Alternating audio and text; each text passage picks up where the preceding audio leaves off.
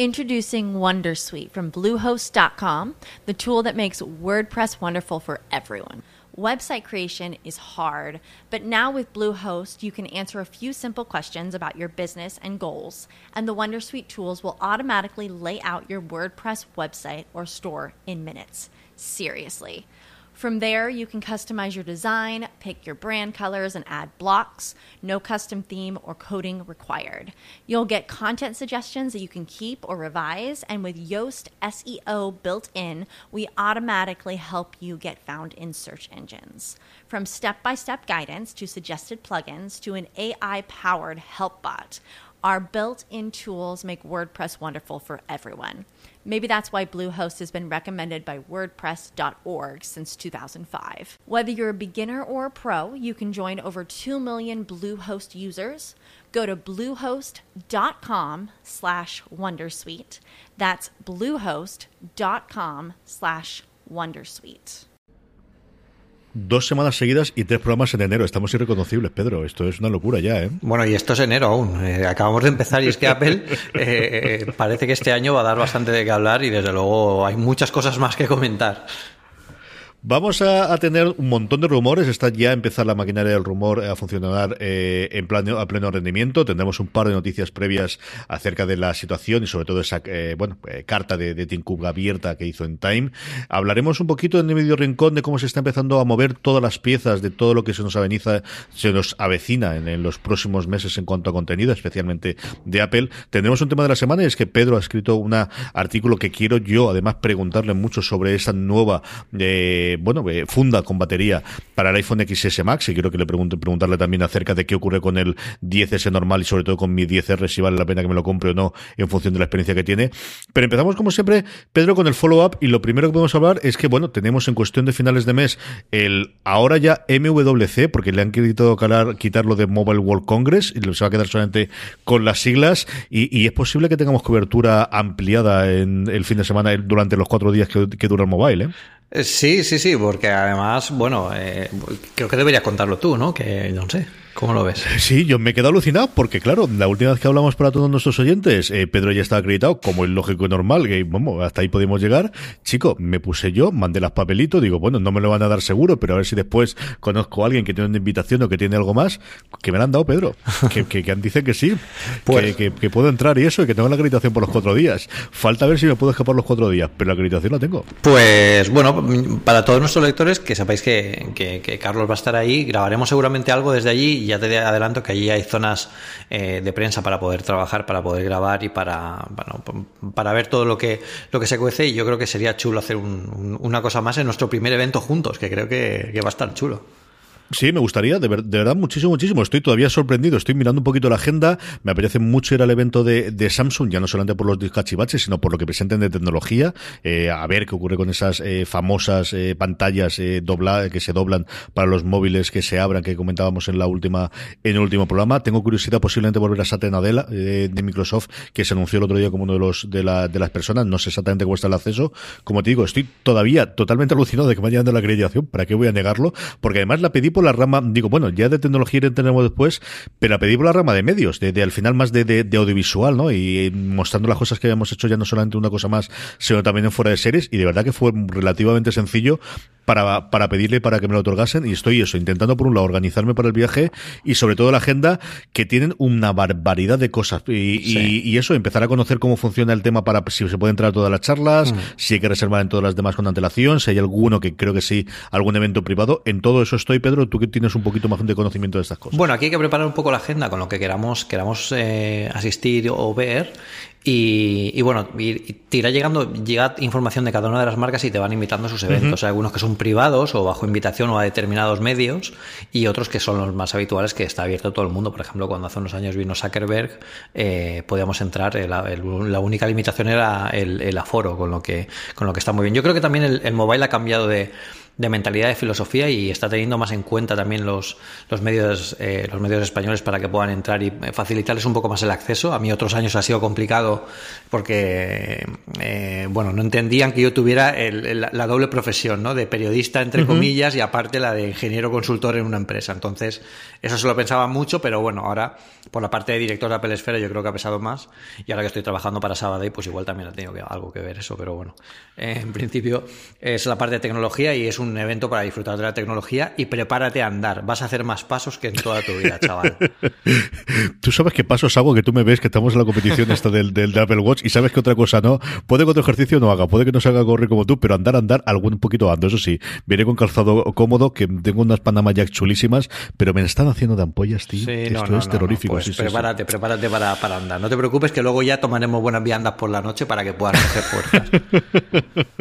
De eso tengo un par de... Pues eso tengo que contarte luego en privado, que tengo yo un par que me han dicho, oye, pero luego a cenar codearemos, ¿no? Yo, espérate que habré con Pedro y lo organizaremos. Claro. Creo que tengo un par por ahí que podemos hacer. La otra parte del follow-up, como la semana pasada le dedicamos muchísimo peso, evidentemente, al warning, ¿no? Que dieron de resultados Apple, del cual todavía no sabemos el resultado final. Esperamos la semana que viene, cuando lleguen los resultados del trimestre, ya podemos hablar de esto. Lo que sí que sabemos es que de momento la bolsa se ha tranquilizado, y Miguel López nos contaba en Apple Esfera cómo de alguna forma se ha recuperado gran parte, si no la totalidad, de esa pérdida que tuvieron a raíz de esa carta de Tim Cook de hace un par de semanas.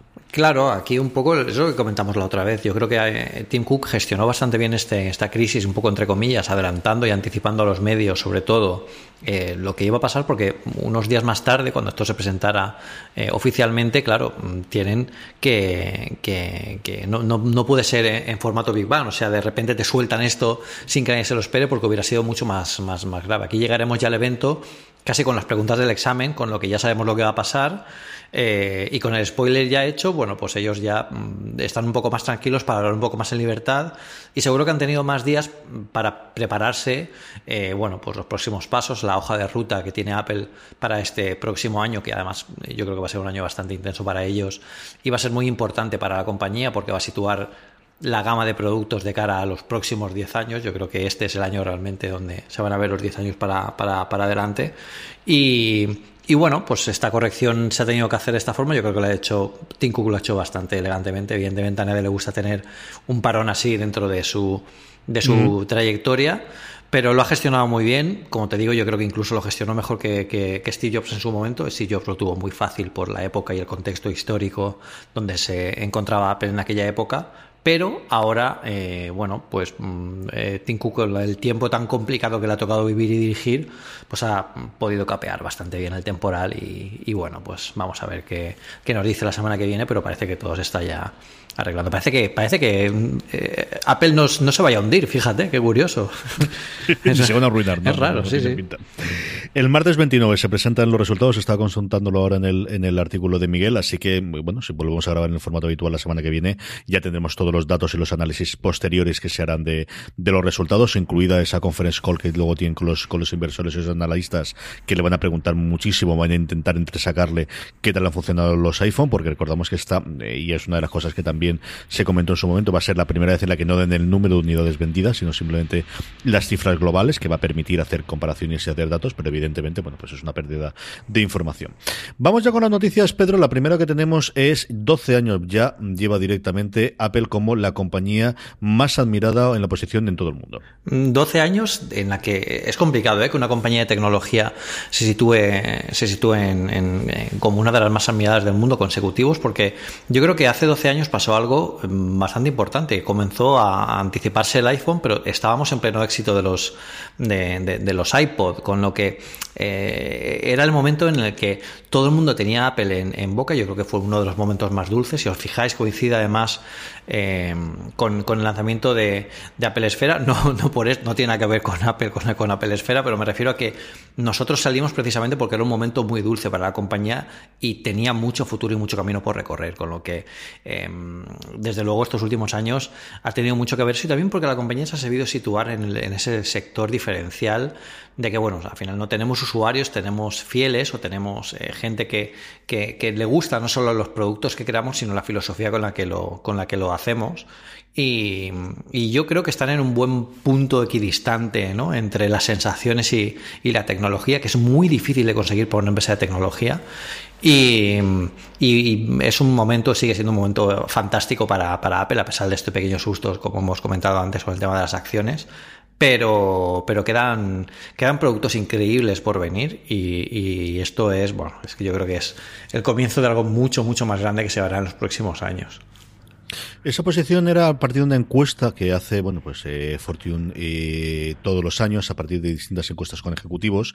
En otra revista, en Time, otra de las revistas gloriosas, evidentemente sin el peso que tenía hace 30 o 40 años cuando el papel reinaba absolutamente, pero que sigue teniendo ese nombre, es donde decidió Tim Cook hacer un artículo, en la gran batalla que está haciendo en los últimos tiempos, llevado sobre todo a partir de los escándalos con Facebook recientemente en los últimos 2 años, por la privacidad, así se llamaba ella, que es una carta en la cual pedía directamente, y yo creo que sí lo había comentado alguna vez, pero quizás de una forma tan clara y tan explícita como en este artículo, que se haga una legislación que controle la privacidad y el control de datos en Estados Unidos de alguna forma inspirada con lo que la Unión Europea ya ha hecho con el Reglamento General de Protección de Datos hace una cuestión de unos meses. Sí, y además yo creo que Cook está súper de acuerdo y está muy bien, tiene muy buena opinión sobre el tema de la GDPR europea. Yo creo que es el camino que se debería tomar, a pesar de las molestias que a los usuarios les supone todo el tema de aceptar los formularios o entender muy bien qué significaba esa ley. Y Cook siempre ha estado para defender los datos de los usuarios, pero no para defender que no solo que no deban salir, sino que hay que ser hay que ser consecuente y las empresas de tecnología tienen una gran responsabilidad en cómo gestionan estos datos. No se puede ser un traficante de datos como hacen otras marcas para conseguir publicidad o para conseguir ingresos, porque al final los productos acaban siendo el propio usuario y es algo que se tiene que evitar, porque al final es el bien más preciado que tenemos, ¿no? Son nuestros propios datos, nuestra forma de vivir, nuestra forma de hacer, y Apple siempre pone mucho hincapié en eso. Yo creo que lo va a seguir haciendo en los próximos años. Y prueba de ello es incluso cuando salió el Touch ID y todo el de Face ID, etcétera, que todos los datos biométricos, que la gente casi daba por supuesto que los datos biométricos salían del dispositivo y se almacenaban en algún servidor de Cupertino, y no es así. No hay nada de ningún dato de biométrico que se almacene fuera del iPhone. Todo se guarda en un sitio súper seguro que se llama Secure Enclave y no está conectado con nada que pueda salir de ahí. Simplemente se hace una petición para saber si los datos son correctos o no. Y esto es lo que utilizan todas las grandes aplicaciones bancarias y de seguridad, y toda la que implementa este tipo de seguridad. Os puedo asegurar que a pesar de que sea una third party, una marca que sea ajena a Apple, está utilizando este protocolo seguro de Apple, con lo que hay que agradecerles que al final todo esto se gestione de esta manera y que hayan sido ellos un poco los que hayan liderado este rumbo. Y la posición de Tim Cook aquí es súper importante, porque no veo a ningún otro líder tecnológico posicionándose tan fuertemente de esta forma, y yo creo que deberían estar incluso más cohesionados para llegar a algo así. Lo que pasa es que quizás otros les sea más complicado hablar en estos términos. Hablabas tú de entidades financieras, y la otra noticia, desde luego, aquí en España en el último mes es, la entidad bancaria que quizás en su momento había apostado más por el canal de Internet y por un canal de intermediación fuera de las oficinas, ING Direct, y que curiosamente se había quedado fuera hasta ahora de la incorporación a Apple Pay, ya ha dado su brazo a torcer. Todavía no tenemos fecha, pero yo creo que una de las cosas que más se reclamaba desde luego desde la entrada en su momento con el Santander, ¿no?, y con American Express, sí, de Apple Pay, y yo creo que de las gordas no debe quedar nadie. Debe quedar alguna caja, puede que alguna entidad pequeña, pero grande, yo creo que ya no quedará con esto ninguna en España. Bueno, pues al final es un panorama que desde hace unos años era complicado pensarlo de esta forma, ¿no? Porque todos pensábamos que las compañías o las grandes empresas no iban a pensárselo mucho antes de pagarle a Apple los costes de añadir su servicio a los bancos. Pero al final están casi todos, y hay algunos de ellos incluso que han ofrecido ventajas. Por ejemplo, hay bancos en Inglaterra que ofrecían retorno de las compras que hiciéramos con Apple Pay a nuestra propia cuenta, con lo que incentivaban todavía el uso de Apple Pay, porque les da una ventaja. También se hace una publicidad muy positiva de cara a los otros clientes, y Y ha sido una llegada espectacular la que ha tenido, y ahora la que estamos esperando es Apple Pay Cash, que es algo que se tiene que activar en España, que estará a punto de activarse, yo creo que este 2019 llegará, y con el que podemos compartir dinero entre usuarios vía iMessage de una forma muy sencilla, tipo a lo que se hace con Bizum o otras entidades, otros servicios, directamente pagándolo como si enviamos un mensaje de texto, con lo que es bastante chulo. Me cuesta tantísimo pagar hoy, a día de hoy, con algo que no sea Apple Pay, Pedro. De verdad, primero, para empezar, los puñeteros pines, que al final se me olvidan todos. Con el hecho de que no quiero ponerlo todos juntos y tengo la esta, al final se me olvidan todos. Claro. Pero es que me cuesta tantísimo que dicen, no, esto no. Cuando tengo un lector que de repente no lee, me deja cortocircuitado, te lo juro. No, se entiende perfectamente, porque al final es algo que una vez que te acostumbras a lo bueno, y es muy complicado hacerlo. Yo, sobre todo, me cabrea mucho. Hay un par de garajes, sobre todo en Alicante, que no aceptan todavía ni siquiera tarjeta de crédito. Introducing Wondersuite from Bluehost.com, the tool that makes WordPress wonderful for everyone.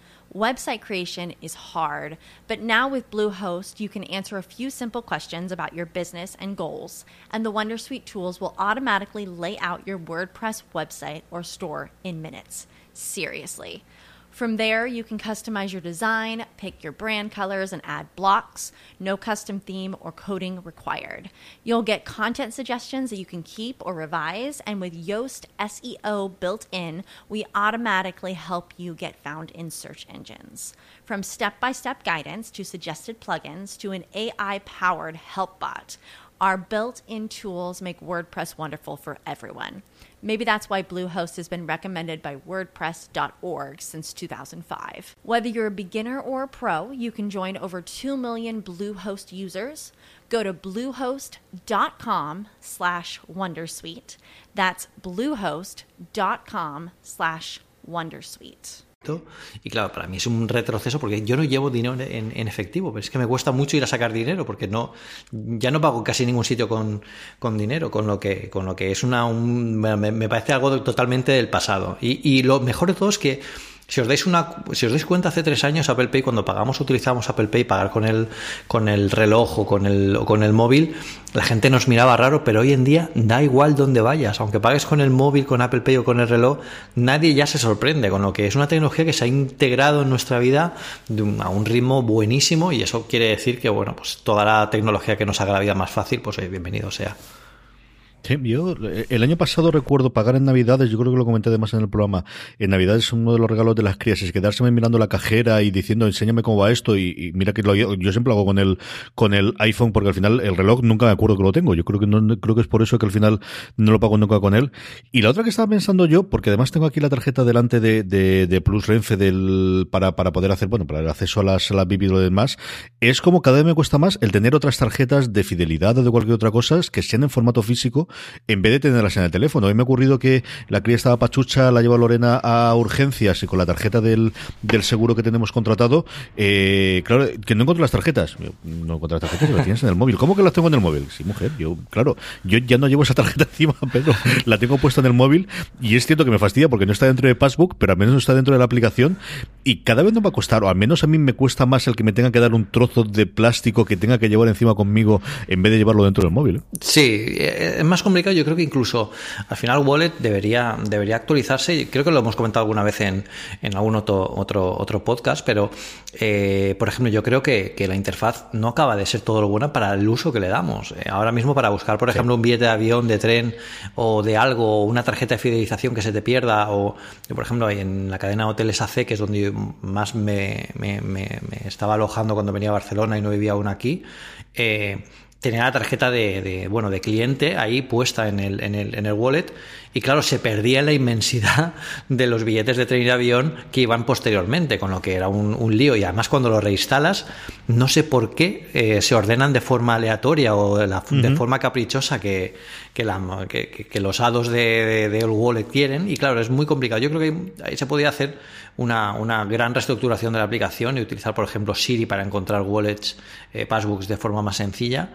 Y sobre todo para que podamos hacer lo que tú dices, que si ya podemos tener tarjetas del banco y tal, que también se pueden introducir tarjetas que realmente ya hay aplicaciones para eso. Y de hecho, yo luego voy a recomendar una para integrar tarjetas dentro de nuestro móvil, tarjetas que no necesariamente son incorporadas en password, pero que las podemos tener en formato digital, que al final es lo mismo, porque estas tarjetas, por ejemplo la de los cines Yelmo, que es la que yo utilizo mucho, simplemente lo único que tienes que hacer es un código de barras. Entonces tener un trozo de plástico más en la cartera, aparte de todos los que tenemos ya, para tener un código de barras que lo usas de vez en cuando, no tiene mucho sentido, mucho mejor tenerlo en el móvil.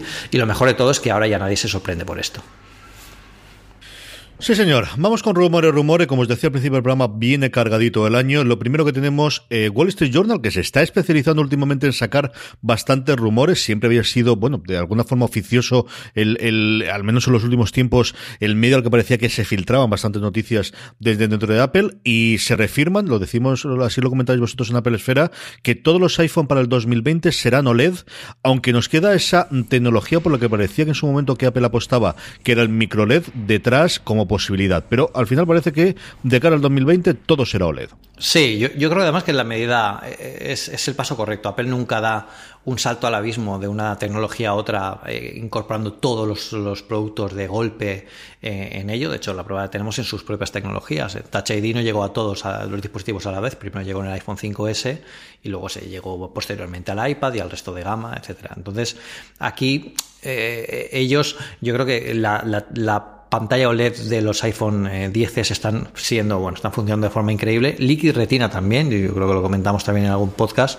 pero evidentemente el paso al final es ir para adelante y mejorando. Yo creo que la OLED cada día es más barata, precisamente porque salen tecnologías como la micro LED que están apostando muy fuerte, y además dan posibilidades que van mucho más allá, ya no solo de la calidad del color, sino también de cómo estructuramos la pantalla, porque podemos separarla en pequeños micropaneles LED, ¿no? Que es un poco como se define la tecnología. Y aparte de que el color y el resultado es increíble, yo tampoco creo que notemos a ojo de humano tantísima diferencia. Hay una cosa que sí que destaca esta tecnología, y es que permite tener pantallas sin marcos. Pero cuando digo pantallas sin marcos es que no hay marcos. O sea, podemos tener de filo a filo pantallas que ya hemos visto en algún ejemplo en el CES creo que era Samsung la que publicó una pantalla que se combinaba o se juntaban entre ellos varios paneles LED, se comunicaban y creaban un mega panel LED increíble que no tenía ningún tipo de borde, con lo que yo, por ejemplo, me imagino un MacBook Pro con una pantalla completamente sin bordes, y la verdad es que alucino, aparte por supuesto del iPhone cuando lleguen. Más rumores, tengo dos rumores de productos que me interesan muchísimo. El primero de ellos son, pues yo creo el producto de Apple junto con el iPhone que más utilizo diariamente, que son los AirPods. Todos estamos esperando una revisión. Los rumores iban por la línea de integrar Siri sin necesidad de hacer, ese doble golpe que sabemos ahora, el tener más funcionalidades con esas acelerómetros que llevan incorporados. Pero los nuevos rumores apuntan, pues yo creo por el estilo, el tipo de funcionalidad que se está queriendo dar a los wearables en general de Apple. El Apple Watch lleva por ese lado, y parece que los AirPods irán, y que llegan a primera mitad del 2019 con funciones de monitorización de salud, Pedro. Sí, y yo creo que cuando se ha sabido la noticia, yo creo que más de uno se ha levantado de la mesa y ha aplaudido como si le hubiera tocado la lotería, porque los AirPods yo creo que es uno de los productos más queridos de Apple de los últimos años. Yo no recuerdo un éxito tan rotundo con un producto que además es la primera generación de un producto, ¿no? Que siempre se ha dicho la famosa frase esta de no te compres nada de la primera generación. Pues aquí parece que no lo han tenido muy en cuenta, porque esto se ha vendido como churros, y de hecho conozco gente que ya van por el segundo par de AirPods porque los han usado tanto que la batería ya no podían aguantar con solo una hora de batería, han tenido que comprarse otros para continuar, porque ya no se pueden adaptar a un cable o a otra marca que al final todos conocemos los AirPods y cómo se oyen, y casi se convierten en imprescindibles hoy en día. Yo en el metro aquí en Barcelona los veo muchísimo. O sea, nunca había visto tantos AirPods en mi vida como se ven por aquí. Y una nueva generación, yo creo que estaba claro que al final aumentarán en batería. Yo creo que el diseño va a ser prácticamente el mismo, no creo que cambie mucho en el diseño, porque ellos al final siempre se esperan un par de generaciones para dar un poco más el salto en el diseño, y sí que lo refinan, y una forma de refinarlo es, aparte de añadirle más batería, yo creo que la calidad del sonido es la que tiene que ser, no creo que hagan mucho hincapié o algún pequeño retoque, pero hay que añadir algo más, y yo creo que esta este añadido de tecnología de sensores para salud es al final hacia dónde se orientan todos los productos vestibles de Apple, como por ejemplo el Apple Watch, y la verdad es que sería un acierto, ¿no? Y además que tuviera algún sensor que no tenga el Apple Watch, para que se complementen entre ellos y generen así un auténtico ecosistema, que es al final un poco lo que Apple promulga como marca. Y bueno, puede dar lugar a combinaciones interesantes y por supuesto alejarse de la competencia, que está a años luz. Apple está a años luz de todo lo que están haciendo. Yo soy uno de los que aplaudió, como decías tú, fue un interno porque cuando he leído la noticia en Apple Esfera estaba en el autobús, me acuerdo perfectamente, y yo soy uno de los que va por el segundo paquete. O sea, yo ya llevo 2. Es cierto que porque el segundo me lo regalaron en Navidad la gente de Sky España, que son muy majos, y su regalo de Navidad para los periodistas fue unos AirPods, y le estoy eternamente agradecido por ellos, pero es que yo notaba un montón lo de la batería. De verdad que los había ya fundidos, se han quedado aquí en casa y los utiliza mi mujer y mis hijas de vez en cuando. Sí, no, completamente normal. Y al final, ya te digo yo que más de uno se está esperando en la puerta de las Apple Store hoy en día para ver si salen ya mañana y comprarlos cuanto antes. Yo no sé si la gente está esperando o no, eso sí, por fin en el titular tendrá que ser si realmente, yo sigo sin creérmelo esto, sale el puñetero AirPower durante este año. Yo aquí tengo que decir una cosa, de hecho, pasó ayer en Apple Esfera que publicamos esta noticia y enseguida salía gente diciendo que no puede ser que Apple lo que presentó fue una maqueta, que no funcionaba, que no sé qué. O sea, yo os juro que estuve en el Apple Park hace 2 años y no solo vi el AirPower, si es que lo probé. O sea, el AirPower estaba allí funcionando. De hecho, hay fotos en mis artículos de Apple Esfera del primer contacto de aquella época. Y dejábamos el iPhone encima y se cargaba. Dejamos los AirPods con la carga, con la base de carga inalámbrica que al final tampoco han salido y también se cargaban. Dejamos el Apple Watch y también se cargaba. O sea, que era completamente funcional. Aquí un poco lo que pasó seguramente sería que en las pruebas de estrés que se hicieron a posteriori antes de salir a la venta, seguramente se detectó algún problema que bueno, no han sabido o no han querido solucionar hasta una nueva generación de producto y a sacar directamente esta segunda versión, ¿no? Por aquello de lo que hablábamos de que las primeras versiones siempre son más complicadas en esto de la tecnología. Pero bueno, parece que este año ya tiene que llegar. Apple sigue hablando del AirPower en sus productos y en sus manuales de usuario y hace referencia a él, con lo que no está tan muerto como algunos piensan y la verdad es que yo sinceramente lo comentaba con Eduardo Archanco de Apple Esfera, lo necesito ya porque mi mesita de noche ya para aquello parece una gasolinera de productos electrónicos y claro, necesito un solo sitio donde ir dejando todos los trastitos y que se vayan cargando, porque es que si no va a ser complicado ya añadir más cosas ahí. Creo que nunca sabremos la historia, pero tengo de verdad, yo reconozco cuando me dan morbo, tengo un morbo tan absoluto por saber qué leche pasó. ¿Qué leche pasó ahí en medio? ¿Qué es lo que detectaron? A ver si algún día lo sabemos y sobre todo si sale el AirPower y podemos decir ese por fin. Sí. Y por último, Pedro, que además está en un artículo antes de que vayamos después con el tema de la semana, el otro artículo tuyo de la última semana en Apple Esfera, que es el regreso del iPad mini, que es un iPad que en mi casa se sigue utilizando diariamente y puedo garantizar que de verdad si sale un nuevo modelo entrará uno nuevo en mi casa, segurísimo. Claro, es que el iPad mini era un producto complicado tal como teníamos la gama conceptualizada hasta ahora. Y es que con la llegada de los iPhone grandes, que antes no estaban, cuando salió el iPad mini no existían, el iPad mini tenía cierto hueco porque se alejaba de los teléfonos y bueno, pues tenía cierto espacio antes de que llegaran el iPad de 9,7 tradicional de toda la vida, porque era las pulgadas de ese teléfono es de 7,9, con lo que bueno, pues podían estar aún ahí. Pero claro, la llegada de los iPhone grandes hizo que esa distancia entre el iPhone y este iPad mini quedara más corta, con lo que su uso la gente se lo cuestionaba bastante. De hecho, la gente que tenía estos iPhone decían que ya no utilizaban el iPad mini, sí que prefería uno más grande para ver un poco más de diferencia entre ellos y trabajar de forma más cómoda. Pero la gente que ha tenido el iPad mini, como tú dices, al final siempre lo echa de menos, porque se da cuenta que es un dispositivo súper versátil, porque es muy cómodo para leer, para apuntar, para tomar fotos, para ver planos, para jugar. Es muy versátil porque se puede llevar cómodamente y en nuestro día a día, para la gente que nos movemos mucho, es súper interesante. Yo creo que ahora es el momento, precisamente por este cambio de diseño con el que podría llegar este diseño. Evidentemente no llegaría con un borde con el diseño con marcos de toda la vida y con Touch ID, sino que llegaría, yo creo que con Face ID sin bordes, o por lo menos con los mínimos bordes como tiene el iPad Pro y una pantalla Liquid Retina como la tiene el iPhone XR. ¿Y qué causaría esto? Pues que pudiéramos subir 1 pulgada más en pantalla, con lo que llegaríamos a las 8,9 pulgadas. Esto ya nos alejaría de nuevo de los iPhone grandes que ya existen.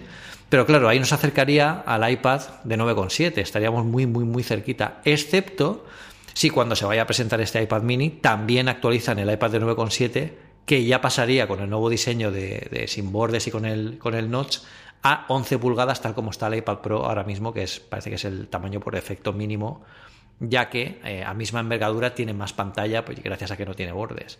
Con lo que la gama quedaría iPhones grandes por un lado, luego tenemos el iPad mini que tendría 8,9 pulgadas, que es un tamaño más que aceptable, manteniendo el mismo, manteniendo, esto estamos hablando de tamaño de pantalla, pero mantenemos la misma envergadura, el mismo tamaño. Y el peso, que yo creo que también la otra parte importantísima cuando tocamos y menos peso, porque ya no lo recordáis, pero si cogéis un iPad mini de aquella época, hoy en día pues ya se nota un poco la diferencia de la distancia de los años. Y también se alejaría de los iPad de 11 pulgadas, que quedaría el iPad de 2019 ya tendría 11 pulgadas y el iPad Pro tendríamos el de 11 pulgadas y el mayor de 12,9. Con lo que sí que tiene sentido que vuelva a aparecer el iPad mini, porque ya os digo yo que puede tener es un gran producto, incluso también ahora que Apple está tan metido en el mundo de la educación, para venderlo a centros educativos y que la gente lo pueda transportar cómodamente o se puedan almacenar de forma más cómoda en los institutos y colegios, y tiene muchas posibilidades, y al final todo esto se puede condensar en un futuro evento, quizás el primero de este 2019, que sea en marzo, que es la época tradicional donde se presentan los iPad. El año pasado Introducing Wondersuite from Bluehost.com, the tool that makes WordPress wonderful for everyone. Website creation is hard, but now with Bluehost, you can answer a few simple questions about your business and goals, and the Wondersuite tools will automatically lay out your WordPress website or store in minutes. Seriously. From there, you can customize your design, pick your brand colors, and add blocks. No custom theme or coding required. You'll get content suggestions that you can keep or revise, and with Yoast SEO built in, we automatically help you get found in search engines. From step-by-step guidance to suggested plugins to an AI-powered help bot, our built-in tools make WordPress wonderful for everyone. Maybe that's why Bluehost has been recommended by WordPress.org since 2005. Whether you're a beginner or a pro, you can join over 2 million Bluehost users. Go to bluehost.com/wondersuite. That's bluehost.com/wondersuite. Presentó por esa época el iPad de 2018, ese que es súper atractivo por precio y por prestaciones, que es compatible con Apple Pencil de primera generación. Este año quizá veamos algún cambio. Y bueno, tiene pinta de que veamos algo ya en marzo, y si es el regreso del iPad mini, pues ya será el último que quedaba de la Trinidad. Ya tenemos el Mac mini, tenemos el MacBook Air de nueva generación, y ahora faltaba el iPad mini, que era el otro mini que teníamos ahí relegado, que la gente seguía queriendo, con lo que tiene todo el sentido que Apple lo vuelva a sacar. Tengo muchas ganas. ¿Tú crees que va para marzo la Keynote este año? Sí. Directamente. Sí. Pues mira, la tenemos ahí prontito. Sí. Y con la parte nos metemos ya en Vídeo Rincón. ¿La parte de vídeo le creamos una propia, o crees que podrían clavarse dentro de esa misma Keynote, presentásemos el iPad mini más otro iPad y al mismo tiempo aprovechamos para lanzar toda la parte de vídeo? Hombre, mi corazón me dice que sí. Pero mi cabeza me dice que es muy pronto aún. No sé, yo creo que algo así con tanta envergadura y con tanto peso, porque además estaríamos hablando de la llegada de esto al mundo, y que es algo que se está esperando, con mucha gente metida detrás, como ya hemos comentado en un montón de charlas y de podcasts. Yo creo que se debería llevar a un evento más importante, y yo creo que se llevará a septiembre como mínimo, por lo menos en el evento del iPhone. Está claro que ojalá hagan algún adelanto antes, pero yo lo veo demasiado pronto como para que lo saquen ya. Si hablamos antes de cómo la semana que viene Apple presenta sus resultados trimestrales... Sobre todo, perdona, Carlos. Sí. Sobre todo por una cosa que se me está ocurriendo ahora, y es que quizás esperen a que llegue iOS 13, porque quizás iOS 13 sea el último iOS que elimine, el primer iOS que elimine definitivamente a iTunes como portador de multimedia, y ya veamos un preavance de, oye, mira, este es el iOS 13 que nos mostrarán en junio, y tiene este nuevo icono que se llama Apple, como lo llamen, que en el futuro tendrá este servicio de cine. Quizás incluso lo presenten o lo anticipen en junio, pero yo antes la verdad es que no lo veo. Como os decía antes, previamente, la semana que viene tendremos los resultados de Apple en financieros. Pedro hablaba de la interfaz. Se ha confirmado que Disney Plus, lo comento simplemente, no recuerdo ahora si es el 11 o el 21 de abril, va a presentar la nueva interfaz. Mi cumpleaños. Va a presentar la interfaz de Disney Plus a los inversores, que es cuando tienen la conferencia del siguiente trimestre. Pero la semana pasada la noticia, desde luego en el mundo audiovisual, fue la carta de los accionistas de los resultados trimestrales de Netflix. Yo estoy intentando hacer una cosita para fuera de series, de volver a empezar a escribir de temas de industria, de temas financieros, analizando un poquito la carta, pero tenías un principio de análisis en fuera de series a partir de lo que contaban. Había dos cosas cachondas, una de ellas, y sobre todo la parte de la competencia, de cómo para ellos es mucho más competencia un Fortnite de lo que puede ser un Disney Plus, un Amazon o cualquiera de los que pueden llegar, y ahí claramente metían dentro del saco a Disney, a Apple. Clarísimamente se sienten muy fuertes, se sienten tan fuertes como para haber subido $2 el precio de la suscripción en Estados Unidos, y un Netflix que sigue siendo, bueno, es el gran objetivo a batir, o el espejo en el que se mira todo el mundo que quiere hacer una nueva plataforma de streaming y entrar en el mercado durante este 2019, Pedro. Claro, pero lo están haciendo muy bien, y yo creo que es importantísimo. Fíjate que están haciendo un poco el juego que hace Apple tradicionalmente, que es centrarse en la experiencia de usuario. Y estamos hablando de una plataforma que lo que quiere es que los usuarios se encuentren y disfruten, no solo viendo sus contenidos, sino que también puedan descubrir nuevos, ¿no? Porque al final lo que quieren es que pasen el máximo tiempo en la plataforma y que al final les guste y que lo promocionen, y que cada vez haya más gente en Netflix. Además, con el éxito rotundo que están convirtiéndose en una pequeña Apple del mundo audiovisual, una gran Apple del mundo audiovisual. Y bueno, al final sus grandes rivales son pues los productos que más grupos de usuarios tienen, y evidentemente Fortnite ahora es uno de los mayores, y yo creo que hacen mal en rechazar así de entrada como que Apple Music no va a ser competencia, Apple Video, como lo llamen, no va a ser competencia, porque al final, tradicionalmente e históricamente, todas las empresas que han dicho esto de algún producto de la propia Apple se han pegado un buen batacazo, o sea que quizás deberían estar ahí un poco. Lo que sí que es cierto es que aquí, en el mundo audiovisual, vosotros lo sabéis bien por fuera de series, tú lo sabes perfectamente, yo creo que hay espacio para todos, porque hay contenidos para todos.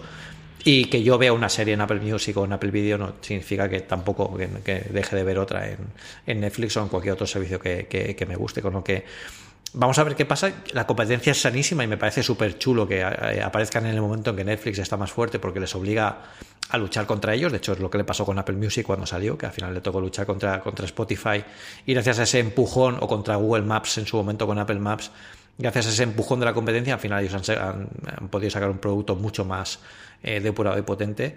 Y bueno, pues a ver qué pasa con ellos, pero yo estoy seguro que van a sacar cosas muy interesantes, y que están preparando algo a lo grande. Esta gente no solo van a ser contenidos, sino que va a ser contenidos a la Apple. No creo que se queden solo en enseñarnos cositas y ver series y películas, sino que tengan ese punto extra que al final define la compañía.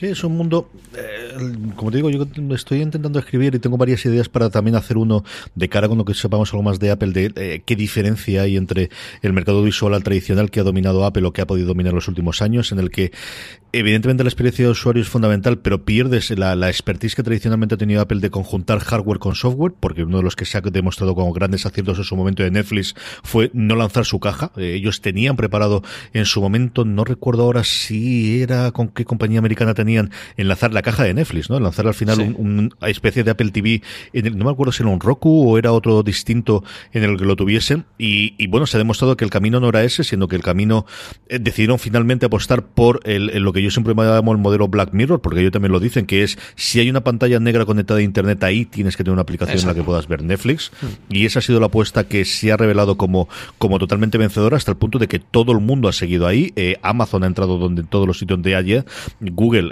o dar directamente los cacharros lo más baratos posibles. Ahí tenemos Google Chromecast o tenemos el Fire TV, y el ejemplo más clarísimo lo hemos tenido hace absolutamente unas semanas, cuando en el CES la propia Apple se incorpora en las televisiones de última generación, ya no solamente de suyas propias, que no hemos tenido todavía, sino de lo que de alguna forma podrían ser los principales competidores, como puede ser un Samsung o LG, o en Estados Unidos un Vicio, ¿no? Como lo que necesito aquí es tener la capacidad de llegar a la mayoría o la gran mayoría de usuarios posible, más allá de que compren o no un Apple TV, y se retrotan por ese lado. Y por otro lado, claro, el mundo audiovisual, con uno o dos éxitos estás en boca de todo el mundo. Consigues tener un Juego de Tronos, que es el nombre que todo el mundo quiere, esa famosa frase, bueno, que se atribuye a Jeff Bezos de conseguirme un Juego de Tronos, porque es ese bombazo y ese éxito el que te abre la posibilidad de tener un montón de cosas.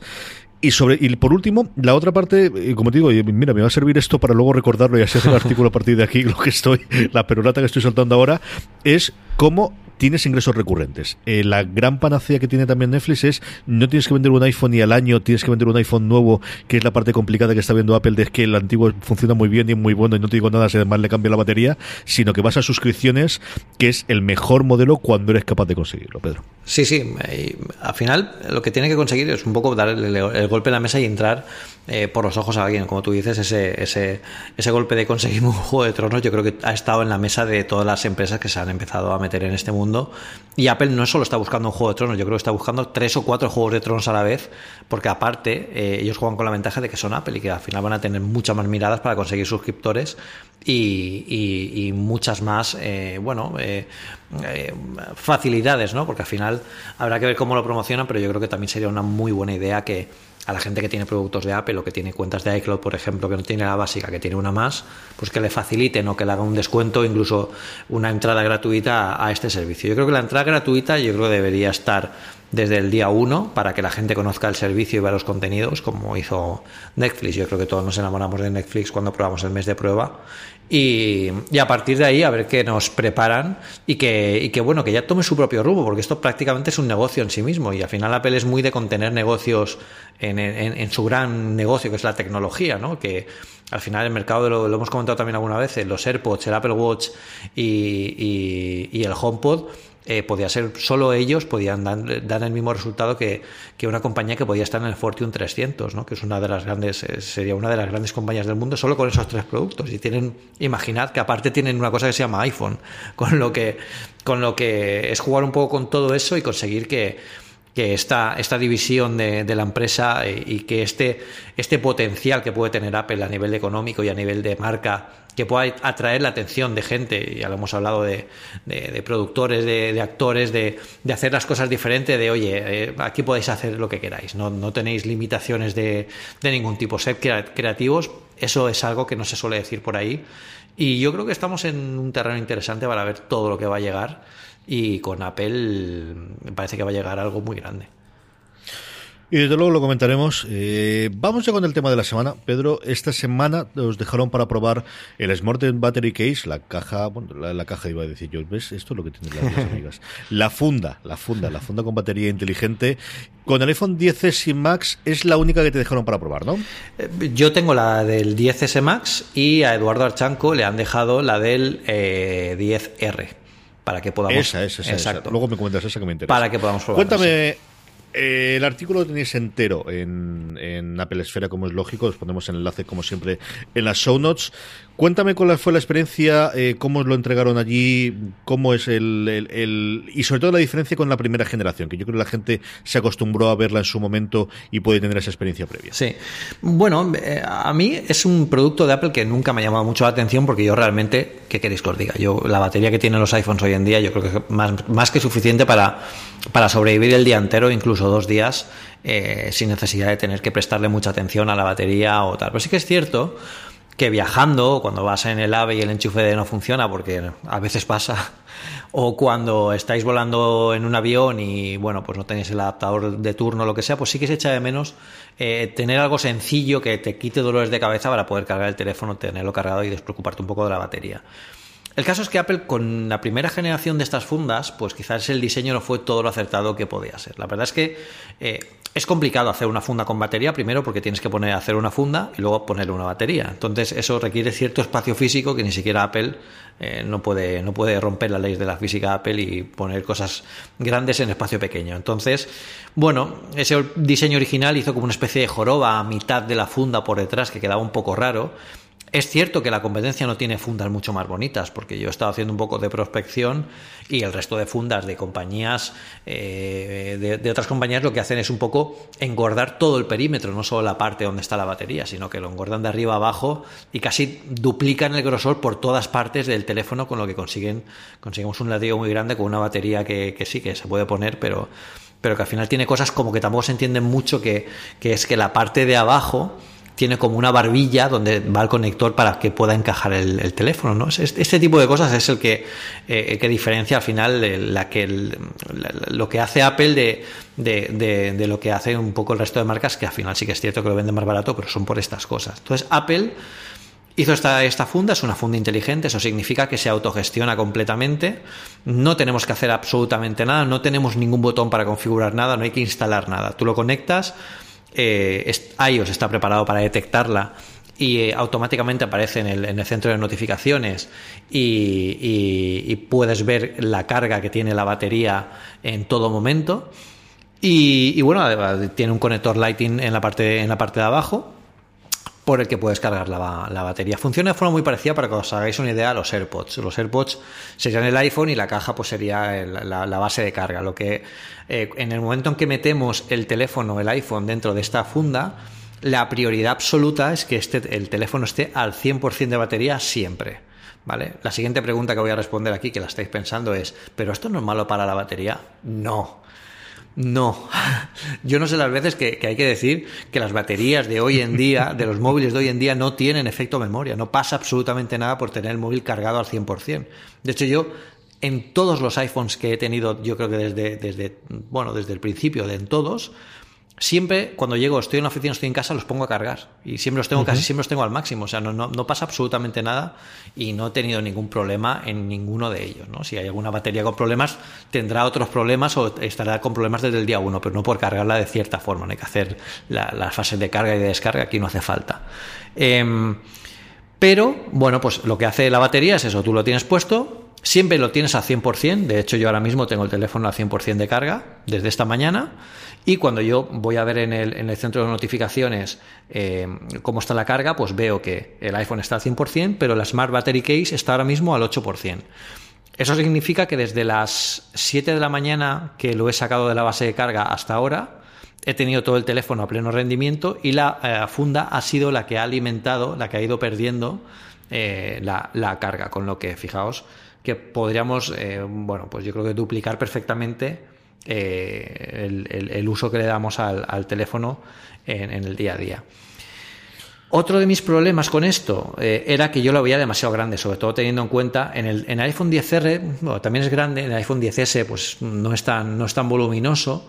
En el iPhone XS Max, imaginad que pues sí, la verdad es que sí que gana un poquito en peso, no es nada preocupante, se puede sostener con una mano sin ningún problema. No es completamente, no es la envergadura que he comentado antes de otras fundas que están de arriba abajo con el mismo grosor, sino que por la parte de arriba la funda es completamente como una funda de silicona normal, pero esta vez Apple ha conseguido bajar la batería hacia la parte de abajo, que es prácticamente como si de abajo hacia un poco más de la mitad está la batería abultada y luego arriba, en la zona de las cámaras, está la base delgada. En mano es bastante cómodo, o sea, yo ya me he acostumbrado a él, de hecho. Yo estoy probándolo estos días para ver cómo va el tema de ciclos de carga y tal. Y la verdad es que ya me he acostumbrado perfectamente a él, no noto nada y me parece súper cómodo. De hecho, me ha sorprendido que me haya gustado tanto, porque la veo muy cómoda para dejarlo encima de las superficies. Es una funda que además cubre completamente al teléfono, no hay ningún borde que esté descubierto.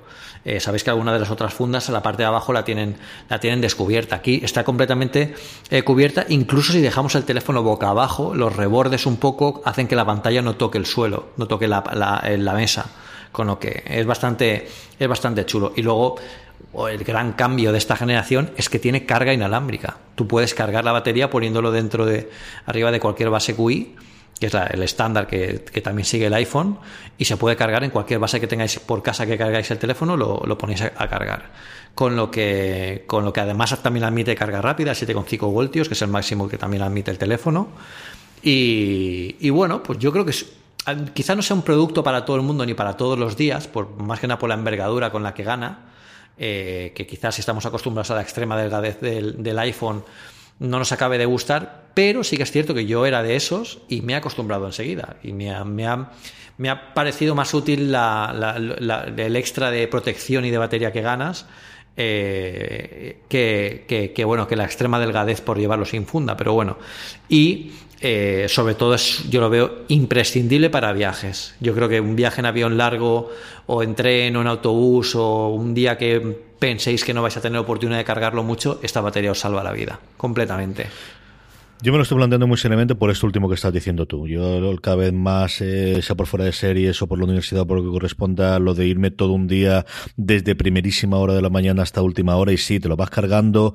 Y mira que ahora yo me he acostumbrado a ponerlo a cargar especialmente con la carga por contacto como que te das tú inalámbrica, que para mí ha sido una revolución absoluta el poder tener lugares donde tenerlo 4 o 5, tanto en casa como en el despacho en la universidad, y constantemente está ahí.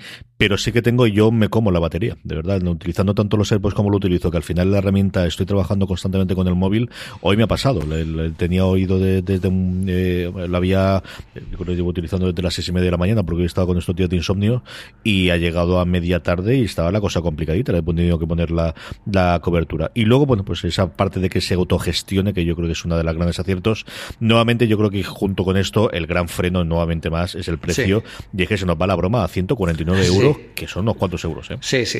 Al final, bueno, sí que es cierto que hay otras fundas más baratas. De hecho, en Amazon tenéis fundas por 20 o por 30 euros de este tipo, fundas baterías incorporadas, pero no esperéis ni la calidad de los materiales, ni el recubierto de microfibra interno, el solape que tiene con expandex para que puedas poner y quitar el iPhone fácilmente. Pues si os dais cuenta, si miráis las fotos, la funda parece completamente rígida, pero no lo es. O sea, la funda a la altura de cuando se pierde la batería, cuando acaba el buto de la batería hacia arriba, se puede doblar un poquito para meter el teléfono tranquilamente y luego cerrarlo como si fuera una capucha, con lo que está muy bien pensado. Es una funda que está hecha para durar. Y el material es la silicona, la funda de silicona de toda la vida de Apple, con lo que estáis acostumbrados a ese tacto y a esa forma. Además tiene también los agujeritos para que los altavoces y el micro se puedan oír perfectamente. Bueno,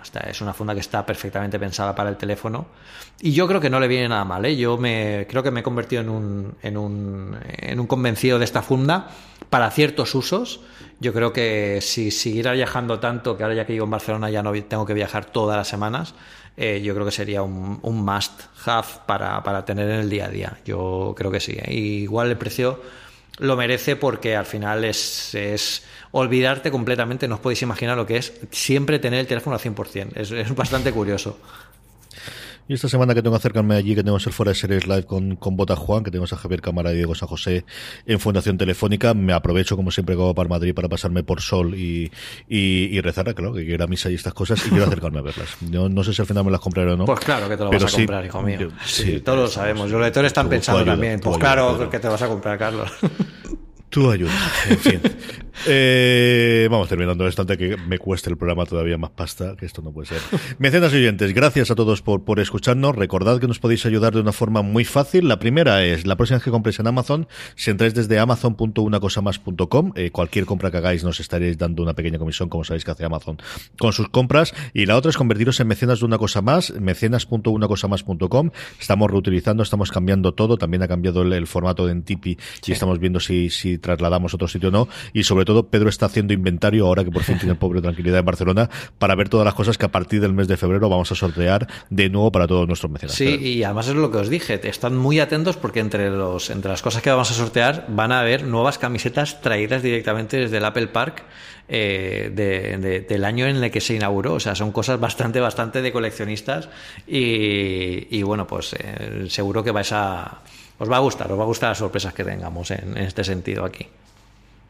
Terminamos como es norma de la casa con las recomendaciones que recomendamos esta semana, Pedro. Bueno, pues estábamos hablando antes de las tarjetas de fidelización y también como es un rollo llevarlo. Yo odio tener la cartera abultada y no por dinero, sino por tarjetas que no paras de acumular, de fidelización, de tal.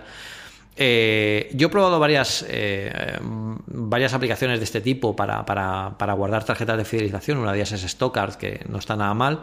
Pero esta Udon Pay, que se busca cómo se pronuncia, tiene además una cosa, es que puedes acumular, si recomendamos la aplicación a otros, a nuestros amigos y tal, acumulas dinero en cheques de Amazon. ¿Sabéis Amazon, la empresa esta que vende cosas por internet?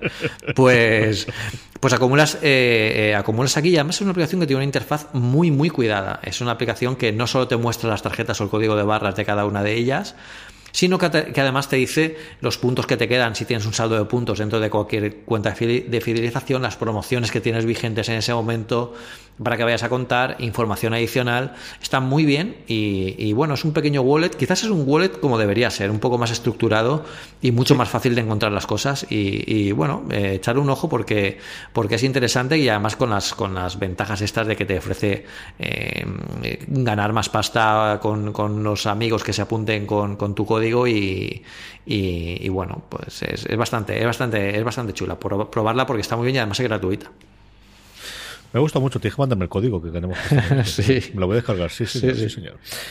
Mi recomendación de esta semana es Paper, pero no cualquier Paper, que sabéis que hay 800 millones de aplicaciones y de servicios llamados Paper en este mundo. Estoy hablando de Paper de Dropbox y os cuento mi drama y mi movida. Pedro y yo, igual que hacemos en Fuera de Series, hacemos el guión todas las semanas de una cosa más, en este caso con Google Drive, porque al final, bueno, pues al César lo que es del César, la parte colaborativa de Google Drive. Luego para los archivos es otra movida totalmente distinta y yo estoy muy en contra de ellos, pero para la parte de tener al menos un archivo de texto en el que colaborar, siguen funcionando muy bien. ¿Qué es lo que ocurre? Pues lo que ocurre es que todos los enlaces que ponemos de Apple Esfera, todos los enlaces que ponemos para las recomendaciones, el CMS que nosotros utilizamos para el podcast ahora, que a mí me encanta, que es Simplecast, me permite hacerlo con Markdown, que es un lenguaje de escritura maravilloso, pensado para poder entenderlo, que desarrolló originalmente John Gruber. Precisamente esta semana le hacía una entrevista hablando sobre el invento, y que está muy bien, pero hay un problema, y es que Google Drive no se entiende bien con Markdown, con lo cual no había forma humana de hacerlo. Yo tenía varios plugins, varios rollos, al final no se exportaba nunca. Leche, pues el otro día descubrí, porque estábamos planteando la posibilidad en Fuera de Series de pasar de alguna cosa que tenemos en Drive a utilizar Dropbox a nivel empresarial. Hay dos pestañitas más, aparte de inicio, aparte del Dropbox tradicional, una de inicio que de alguna forma te pones favoritos y tienes cosas, y luego tienes Dropbox y Showcase. Showcase es una cosita empresarial para poder poner distintos archivos en PDF y enseñas un client tal, pero Paper yo había leído un poquito sobre ella, pero no me había metido, es la gran alternativa a la Google Suite, o al menos el sistema ofimático tradicional dentro de Dropbox, y tienes entre ellos un editor de texto a la documentos de texto en Google Drive, maravilloso, y que tiene un botón delicioso que es exportar en Markdown. Entonces lo que puedo hacer ahora es, cuando Pedro y yo terminamos de hacer esto, simplemente copiar el texto que tengo yo ahora mismo en Google Drive dentro de la marca, entrarlo ahí dentro, copiarlo, entiende todos los enlaces que hay y exportarlo con Markdown. Claro, con ese punto inicial he empezado a ver qué más posibilidades tiene. Y oye, me está gustando mucho, Pedro. Me está gustando muchísimo hasta el punto de ver si lo utilizamos en Fuera de Series, y tenemos que hablar tú y yo, si tienes también cuenta de Dropbox, que entiendo que el 95% de nuestra audiencia lo tiene, para incluso tenerlo ahí y empezar a escribirlo ahí, porque creo que tanto a nivel de edición como a nivel de los estos, el estándar evidentemente es Google Drive, pero me está gustando mucho lo que estoy utilizando. No creo que vayamos a cambiar de golpe, pero tengo que dejar un par de semanitas más y seguir trasteando, porque están gustando mucho. Así que, si estáis cansados alguna vez de Google Drive, o como suele ser nuestra querida audiencia tan inteligente y tan tirada hacia adelante para probar cosas, si no habéis accedido a esa pestañita dentro de Dropbox, la parte móvil no es la mejor del mundo, la otra no, Paper de Dropbox. Y luego tiene una cosa muy, muy interesante que yo creo que os puede gustar, que es, se integra con el calendario. ¿Y esto qué quiere decir? Que en la parte de arriba hay una especie de fila en la cual todas las citas que tengas en el calendario vas a poder asignarle una hoja, como si fuese una especie de documento asignado con una de las cintas, en la cual puedas hacer tu orden del día, o tu acta de la reunión, o cualquier otra cosa. Tienen 4 o 5 cosas, y luego también una especie de línea temporal para proyectos, que está muy, muy interesante. Como os digo, si no os habéis metido y tenéis un rato para probarla, o que buscáis una alternativa, meteros a esa pestañita de Paper de Dropbox y ver todas las funcionalidades que tiene, que de verdad que está muy bien. Es interesante, y además es muy, yo creo que el Slack, que es la herramienta que se utiliza, yo creo que más se utiliza ahora mismo para compartir este tipo de cosas, compartir espacios colaborativos con gente del trabajo o compañeros, está forzando un poco a que la gente, estas empresas también se pongan las pilas y ya no utilicen solo el sistema que tienen en la nube para almacenar nuestros archivos, sino que también lo utilicen para poder compartir entre compañeros de trabajo y gente ese tipo de cosas. Y la verdad es que la interfaz, yo lo estoy viendo ahora mismo y tiene una pinta espectacular. Yo creo que deberíamos probarlo. Y también animar a la gente a que no le tenga miedo a Markdown, que se utiliza muchísimo, es muy cómodo de utilizar. Yo todos los artículos que escribo en Apple Esfera los escribo en Markdown directamente y ya soy como un ninja de Markdown, y es muy cómodo y es un estándar que se utiliza muchísimo en el mundo de la edición, y es comodísimo trabajar porque te da una sensación visual de todo lo que está pasando en tu texto de forma muy, muy cómoda. O sea que animaos y vamos a probar Paper. Yo creo que deberíamos probarlo, Aquí pues queda hay hecho. que darle caña. Vamos a probar por la semana que viene y ya Perfecto. empezamos a hacer las notas allí y lo utilizamos, sí señor. Y damos el follow-up de esto, de cómo hemos trabajado. De cómo ha sido claro. la experiencia de hacer el guión ahí, sí señor, así que lo hacemos, sí. Pues hasta aquí hemos llegado, Pedro. La semana que viene mucho más una cosa más. Mucho más una cosa más, a ver, y ya queda una semana menos para una Keynote. But there is one more thing. And we've managed to keep it secret. Es un programa distinto. Uy, espera.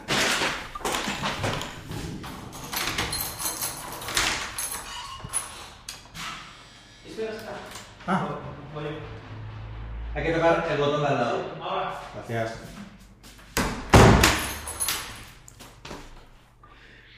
No saben salir del piso, tío. Llegamos a la luna y no saben salir de un piso, de un portal. Me cago en la mano. Venga, pues, vuelvo, ¿vale? Esto sabes que va para el final, ¿no? Vamos Dale, allá. caña.